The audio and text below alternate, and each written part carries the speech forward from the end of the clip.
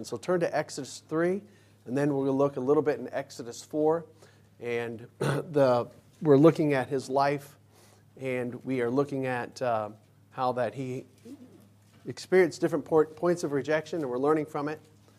And what we're noticing is that God's called him to involvement now. Whereas he was pushed away, God is calling him toward himself. God is saying, hey, Moses, come over here.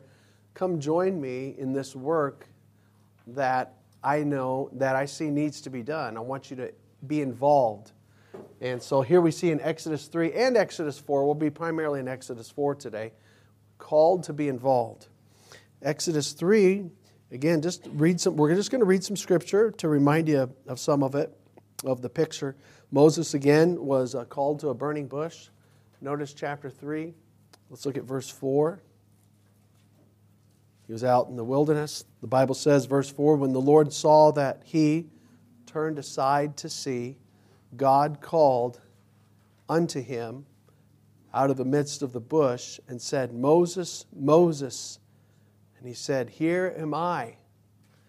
God talks to him, and then God says, verse 10, come now, therefore, and I will send thee unto Pharaoh, that thou mayest bring forth my people, the children of Israel, out of Egypt. Moses replies, we're highlighting here. Moses, verse 11, said unto God, who am I that I should go unto Pharaoh? Verse 12, God says, I will be with thee. Verse 13, Moses said unto God, behold, when I come unto the children of Israel, and shall say unto them, the God of your fathers hath sent me unto you. And they shall say to me, what is his name? What shall I say unto them? Verse 14, God said unto Moses, I am that I am. And he said, thus shalt thou say unto the children of Israel, I am hath sent me unto you. Let's skip down. Let's read chapter 4, verses 1 to 13. Chapter 4 and 13 verses. Moses answered and said, but behold, they will not believe me, nor hearken unto my voice. For they will say, the Lord hath not appeared unto thee. And the Lord said unto him, what is that in thine hand? And he said, a rod. And he said, cast it on the ground. And he cast it on the ground, and it became a serpent. And Moses fled from before it. And the Lord said unto Moses, put forth thine hand, and take it by the tail. And he put forth his hand and caught it, and it became a rod in his hand. That they may believe that the Lord God of their fathers, the God of Abraham, the God of Isaac, and the God of Jacob hath appeared unto thee. And the Lord said furthermore unto him, put now thine hand into thy bosom. And he put his hand into his bosom, and when he took it out, behold, his hand was leprous as snow. We're in verse 7. And he said, put thine hand into thy bosom again. He put his hand into his bosom again and plucked it out of his bosom, and behold, it was turned again as his other flesh. Verse 8, and it came to pass, if they will not believe thee, neither hearken to the voice of the first sign, that they will believe the voice of the latter sign. And it shall come to pass, if they will not believe also these two signs, neither hearken unto thy voice, that thou shalt take of the water of the river and pour it upon the dry land. And the water which thou takest out of the river shall become blood upon the dry land. Then Moses said unto the Lord, O my Lord, I am not eloquent, neither heretofore nor since thou hast spoken unto thy servant, but I am slow of speech and of a slow tongue. And the Lord said unto him, Who hath made man's mouth? Or who maketh the dumb, or deaf, or the seeing, or the blind? Have not I, the Lord? Now therefore go, and I will be with thy mouth, and teach thee what thou shalt say. And he said, O my Lord, send, I pray thee, by the hand of him whom thou wilt send. You know, it seems like a lot of places that you go, people need your involvement everywhere. I mean, some of the kids in here go to a Christian school, and I remember when our kids were going to that Christian school, it was always like emails coming out. We need a parent to do this. We need somebody to come in here. We need somebody to fill in over here. I always need somebody to help out, and it's because it's not like they have big budgets and tons of people on staff. They require some volunteers to fill in.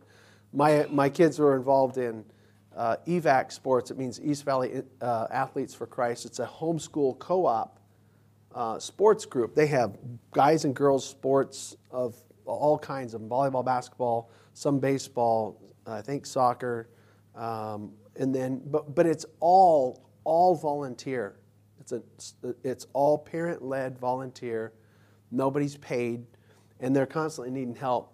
Can somebody help? Can somebody step up and do this? Can somebody help referee or do the clock, scorekeeping, and somebody help set up? And they're constantly, and they have to.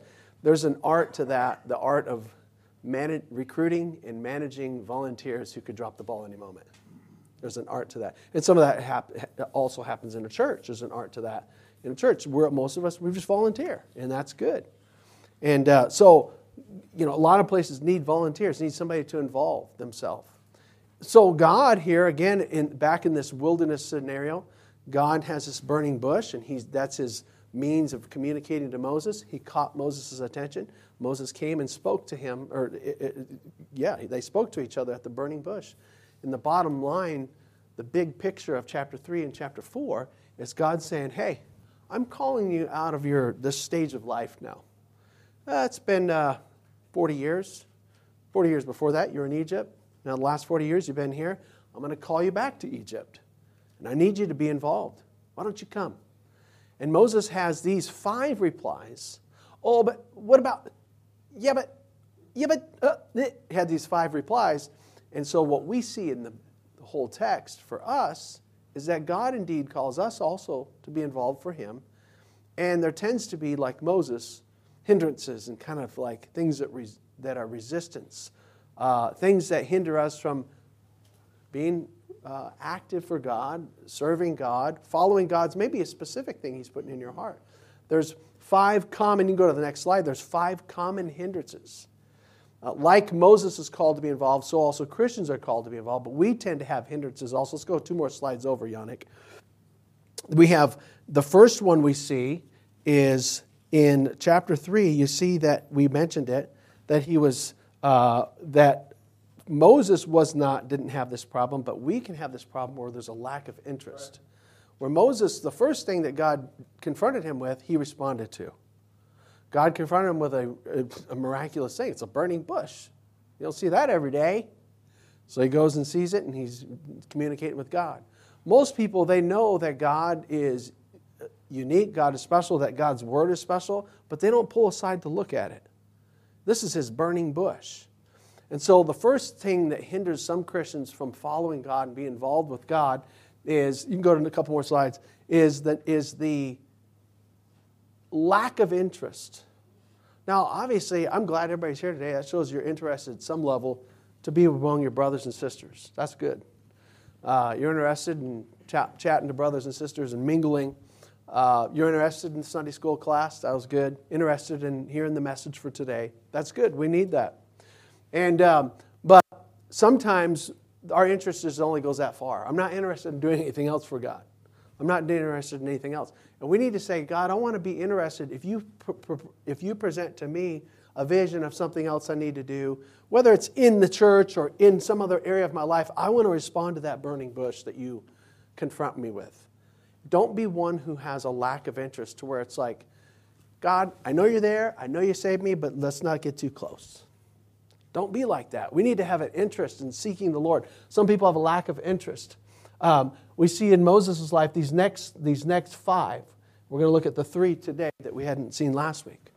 Number 2, for our points, we see that some people don't get involved for God, respond to God, and want to do something for the Lord, get involved in his type of work, is because they claim of insignificance. I can't do anything because I'm just insignificant. What did Moses say? Chapter 3, verse 11. Who am I that I should go to Pharaoh? Now, we can sympathize with that. He probably really felt that way. Moses is, it's kind of like saying, hey, we need somebody to go to the White House and talk to the president and negotiate with him about some issues. Some of us in here be like, I'd love to. I know. But it'd be like saying some guy, maybe just some nobody from nowhere, in the back, living in the hills somewhere, hardly, knows anything. He's like, I don't know, who's he again? The president of the United States. Who am I? It'd be kind of like that. Moses is like, who am I? I've been out of the loop for 40 years. I don't have my apps updated. I don't even have a flat screen TV like everybody else. I mean, he's way out of style. Who am I to go to them? Plus, there was this thing of, he would know who I am. He would be like, wait, let's search your records. Were you the guy that killed one of us and left? That's another who am I? I'm like, whoa, this might not be a good idea. But he did. He says, who am I? And God says, well, I'll be with you. And sometimes we're like, I don't want to do anything for God because who am I? Who am I? Who am I? I'm glad God wants to take every Christian and involve them if they're willing. If they're willing. Somebody said the greatest ability is availability.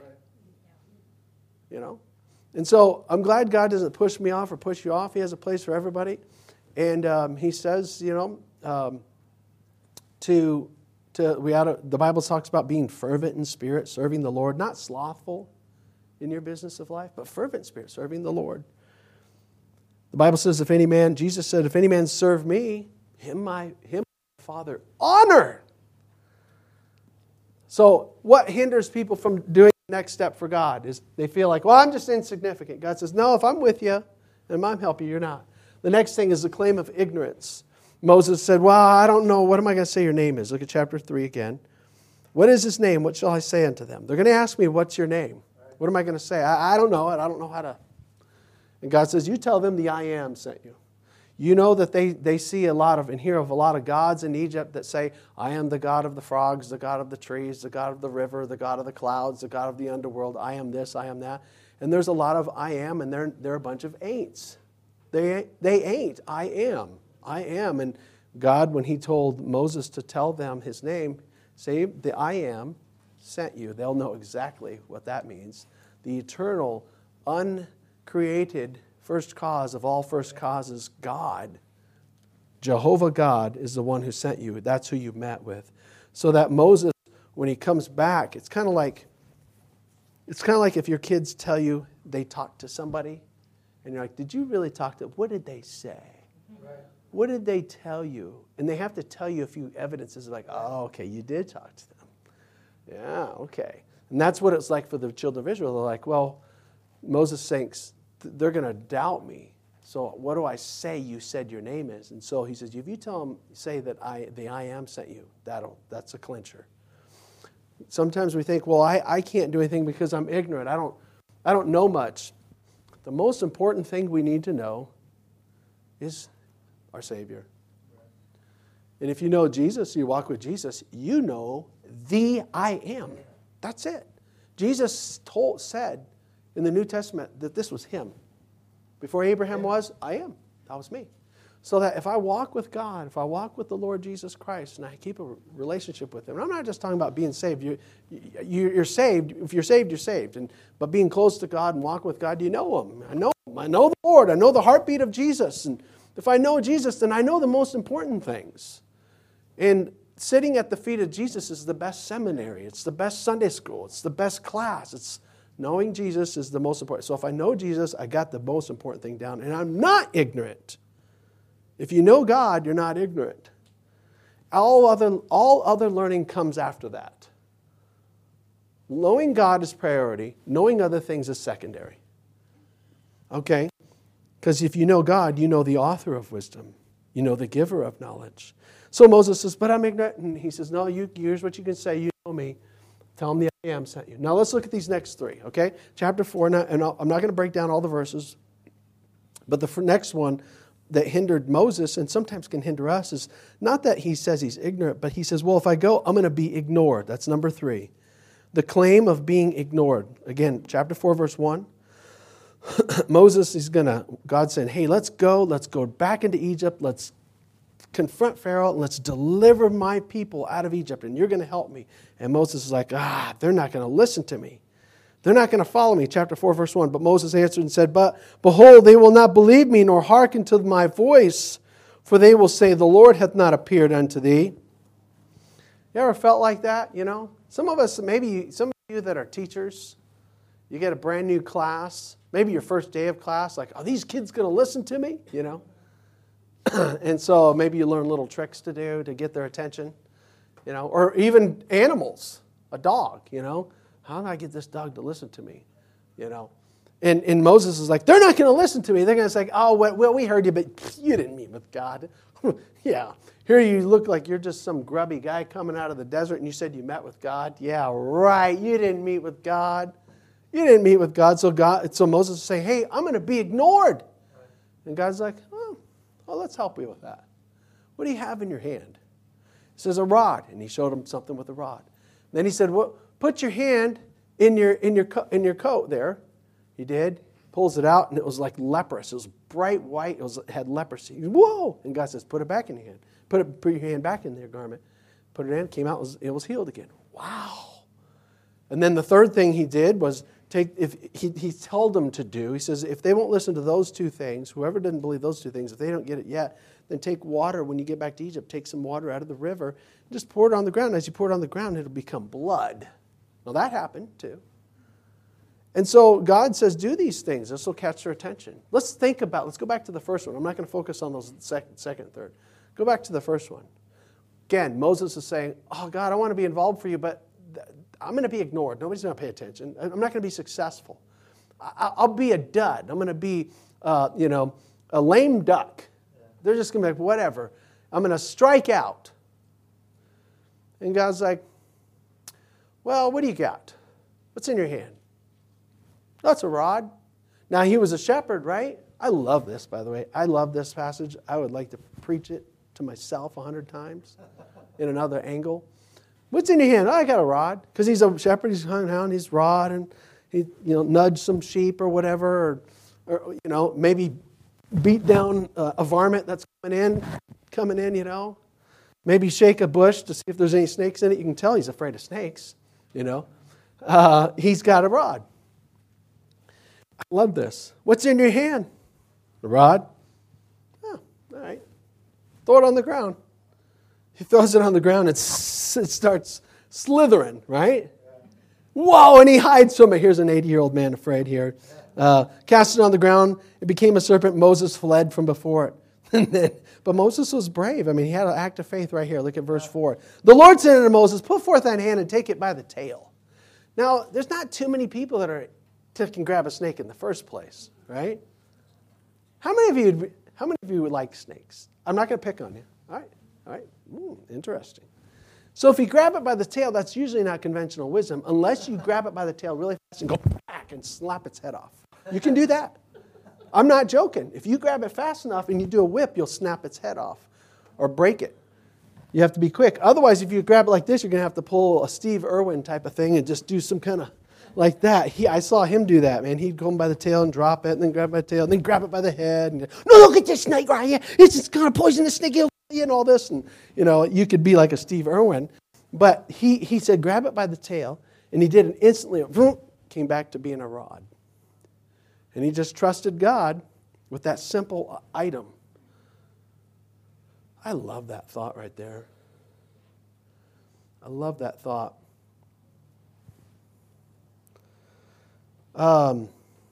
Avail what you have. Isn't that neat? Moses was out in the wilderness. He had sheep. He had a rod. God's like, we're going to go do something amazing. Nobody's going to believe it. There's not much I got. He goes, well, what do you got? A rod. Let's use that. Avail what you have. Isn't that neat? What do I have that can just avail to God? It probably looks like a rod. I mean, what I'm saying, like plain. I'm pretty plain. The rod's not even sanded or stained. I'm pretty boring. I got splinters if you get too close in my life. What do I have in my life? Plain things, plain education, plain thoughts. I don't know. Some of us feel kind of plain. But if we yielded to God, He can take plain things and He'll make them work. Isn't that amazing?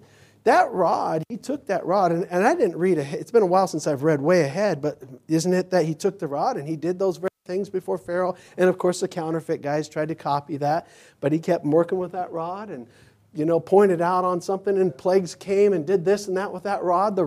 It started to be called the rod of God because it was yielded to God. I like that. And what else was a big thing? What's the biggest thing you think of when you think of that rod?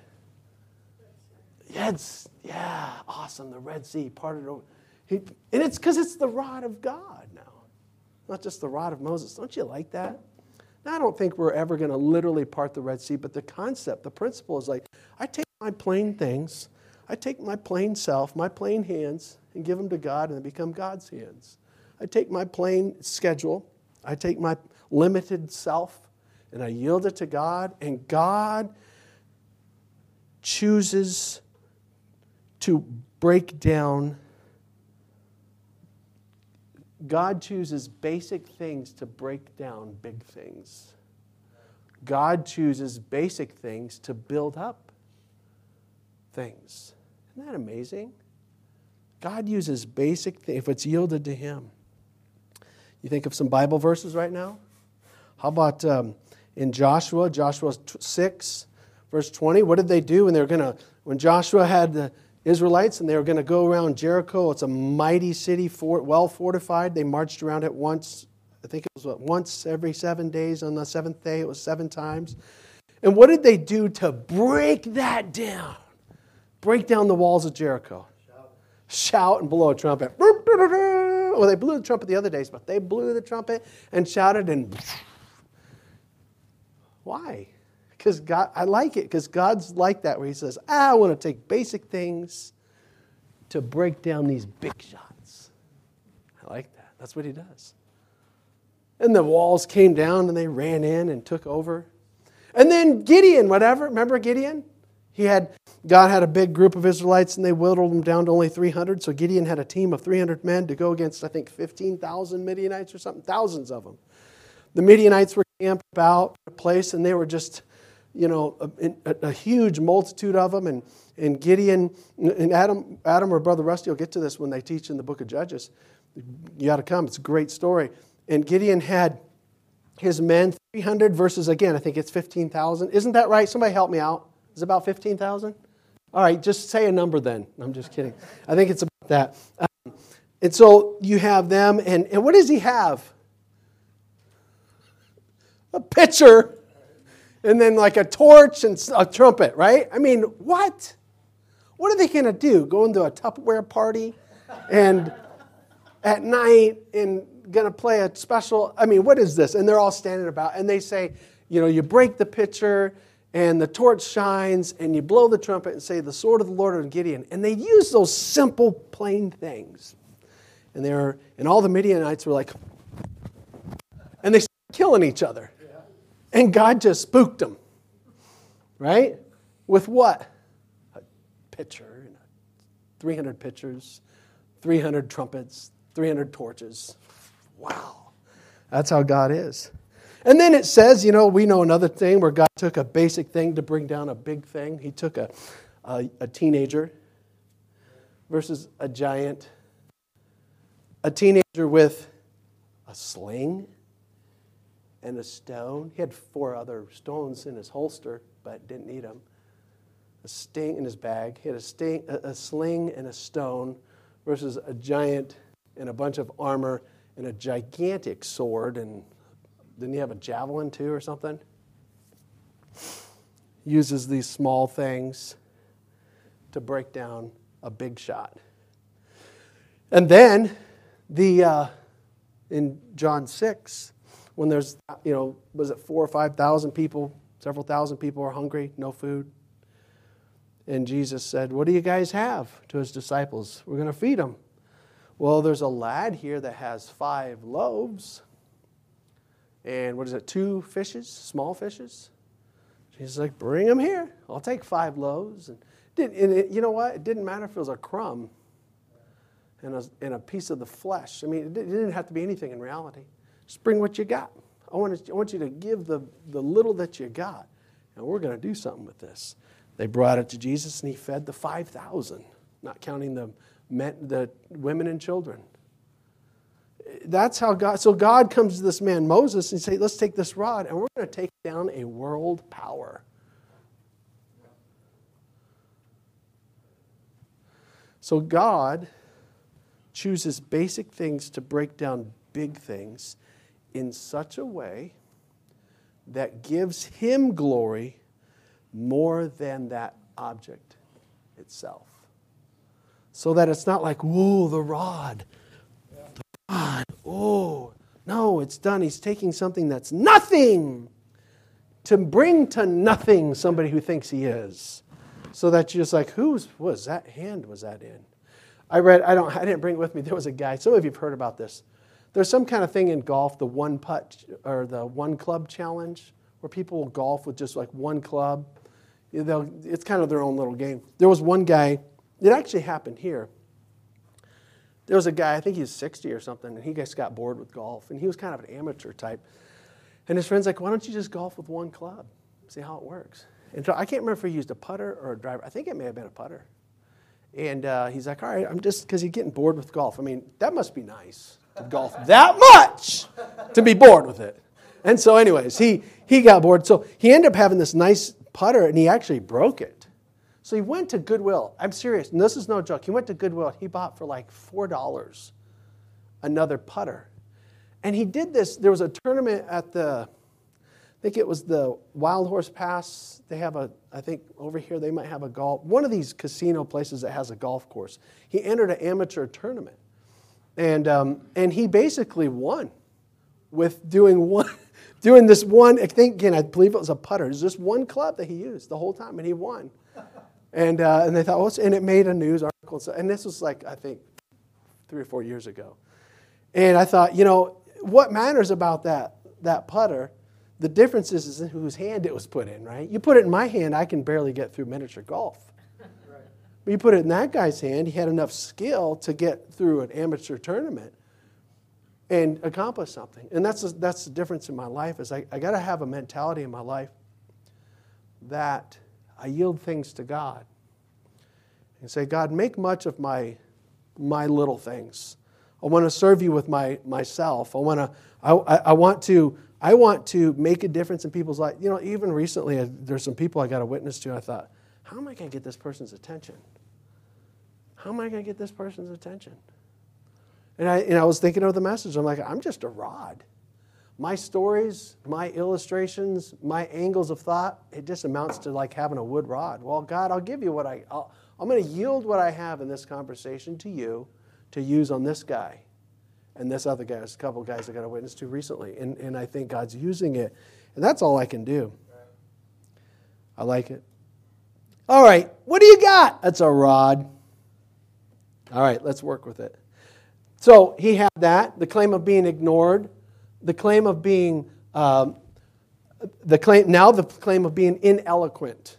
That is a word, ineloquent. Let's look at chapter 4, verse 10. Well, I can't really get involved, God, because I'm not eloquent at all. Look what he says, verse 10. Moses said unto the Lord, O my Lord, I am not eloquent, neither heretofore, nor since thou hast spoken unto thy servant, but I am slow of speech and of a slow tongue. It's weird reconciling that verse with a statement, I think it was in Acts, that says Moses was mighty in words and deeds. Now, when I think it was Stephen that said that, Moses was mighty in words and deeds. He said it in the context of when Moses in his first 40 years. So it appears to take the most basic interpretation is that within his first 40 years, Moses had a common upbringing of an Egyptian, no, beyond that, a better upbringing of an Egyptian in education, in opportunities, and he probably spoke fine. And it says he was mighty in words and deeds. But then when he has this crisis in his life, And it literally overnight, his life changes because he tried to get involved in this slave class, and then he ends up killing an Egyptian, and now he's chased down by Pharaoh. He runs, and for 40 years, overnight, it's kind of like just a drastic thing that changed his life. And it probably affected him where like he wasn't talking much to people except sheep and his wife and some father-in-law and what. Maybe even them he tried to avoid. I don't know. He's always out with sheep. He probably didn't talk much. And maybe when he started talking, he thought, I sound weird. Maybe he stuttered. Maybe at this point he really wasn't eloquent. He was a little rusty. The car had been sitting in the garage a long time, and he had to, it was like, I can't get this motor running here. He says, I'm not eloquent. I'm ineloquent. I'm of slow speech and of a slow tongue. And the Lord, I like this. And that may have been true at that moment because the Lord responds to that condition. Listen to how God responds to this. Who hath made man's mouth? God made man's mouth. I didn't make my mouth. Neither did somebody else. Who maketh the dumb or deaf or the seeing or the blind? What? Who makes person that can't speak or that can't hear or that can't see or is blind? Who makes that? Is it not true that, again, some people have an accident, some people have crisis? We're not talking about that. We're talking about from birth and genetic faults and all that stuff, congenital problems. God made that choice. Yeah. So then who can undo it? God says, have not I the Lord? Now therefore, verse 12, go and I will be with thy mouth and teach thee what thou shalt say. God can tie up the tongue and untie the tongue. God can cause blindness and heal blindness. That's in His design and His choice. So He says, I can't speak. I don't have the ability to. I can't speak. No, I can't. And God. It wasn't like I said, oh man, I should have known. Oh well. Talk to you next time. It's not like that surprised him. Isn't it a blessing? Now, I think he used to be able to speak. As it says, he was mighty in words and deeds. And now he thinks, I can't speak, and I'm slow, and people are like, come on, just get it out. And I get tired of that, and it bothers me. I'm so glad that God doesn't call our past ability, He calls our present ability. Isn't that good? Because you could start thinking about, I used to do this, used to do that, used to could, but I'm now just kind of could, kind of can, right? Aren't you glad that God calls your present ability to work? All right, what you can do right now, let's work with that. He calls our present ability. He does not hold me accountable for my past ability in today. There he goes. I was reading about D.L. Moody. It's a little story I read. I thought this was good. Dwight Moody was an American evangelist in the 1800s, and he preached mostly in our country here. He went overseas sometimes. And they said, excuse me, they said that he didn't have good English, which I kind of want. I really would like to hear what he sounded like. But they said he didn't have the best English. But in his life, they think about 1 million people were saved as a result of his one-on-one, small group, crusades, different things like that. Around 1 million people were saved.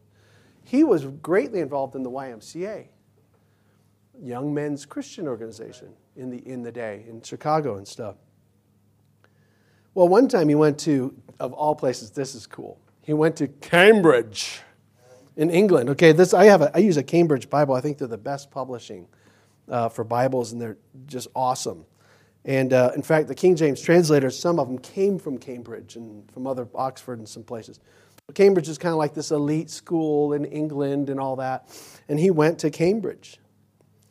And they were appalled by his American accent and his unsophisticated speech. For one of the services, he had Ira Sankey was a song leader. From one of the services, the students were mocking their songs, singing. They were just causing a ruckus. Somebody threw a firecracker against the window.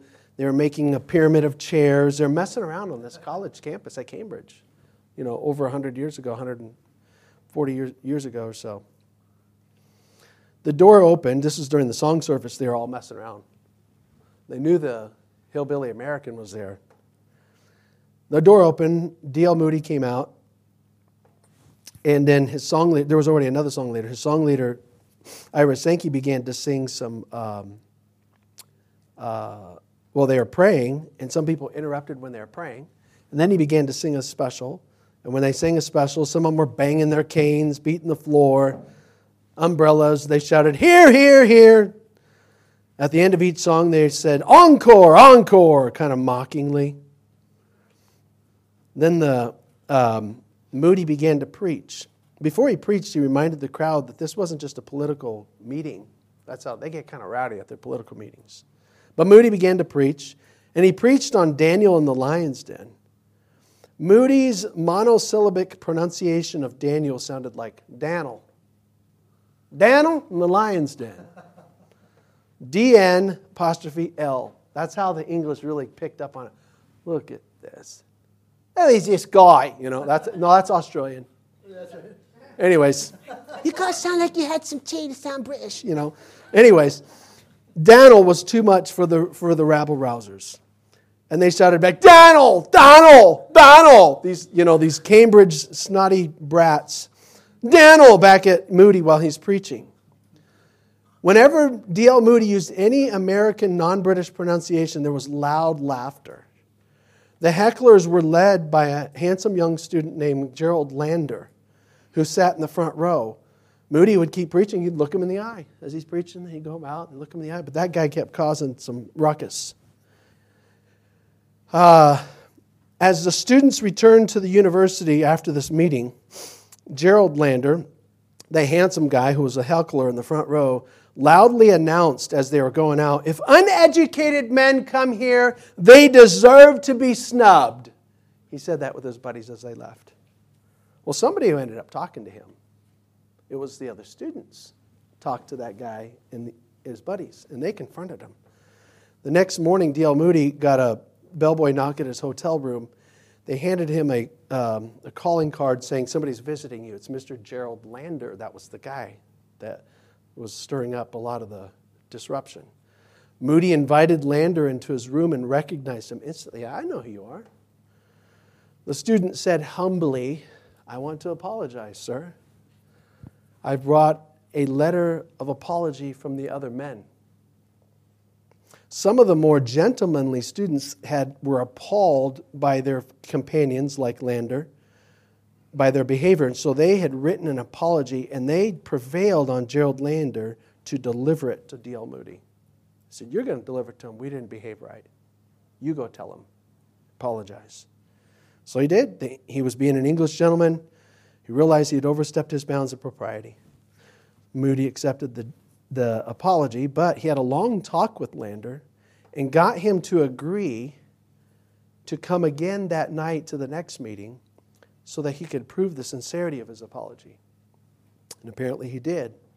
Little did Moody know that one day Gerald Lander would end up, that disrupted leader, would end up spending his life in southern China as a missionary, Anglican missionary, but a missionary. He didn't realize that. You ever know, God, this is amazing how God has that sense of humor. God took this guy, D.L. Moody, and he did much work in our country with his message and his minimal education, not the best English. And he did the same thing in England, whereas they mocked him, God ended up using that plain rod to do something miraculous among some of those proud people, and turned at least one of them into a missionary. Isn't that good? That's like God, isn't it? That's a God I want to follow. That's a God that says if He calls, that when I have hope, He wants me to do something or be involved in, no matter how I assess myself, how does God assess me?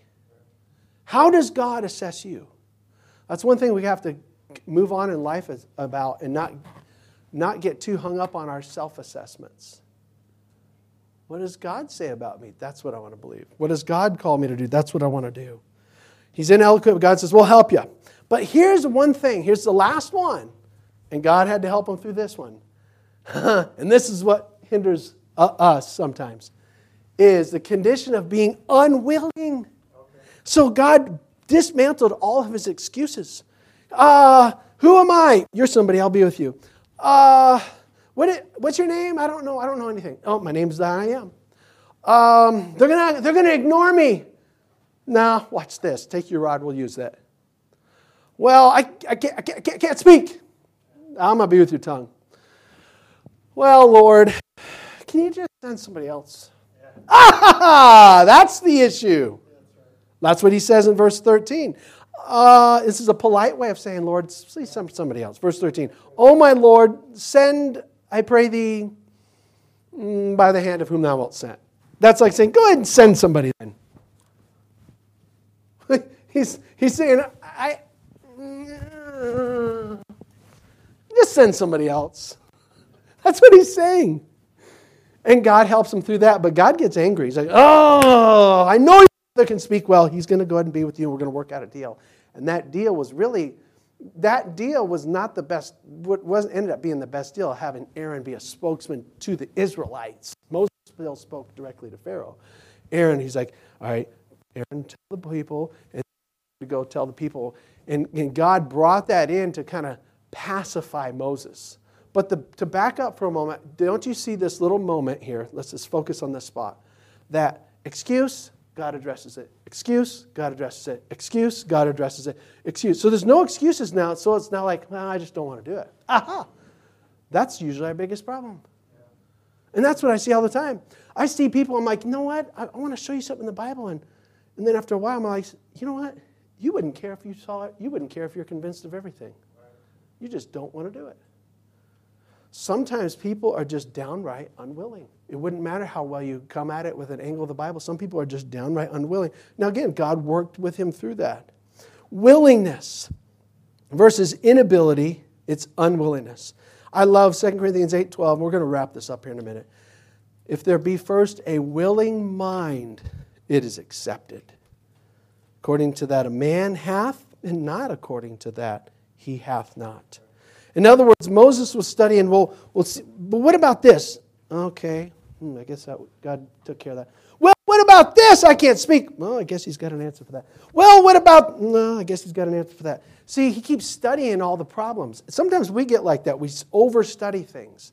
And as I quoted earlier, Chambers says, one step forward in obedience is worth years of study about it.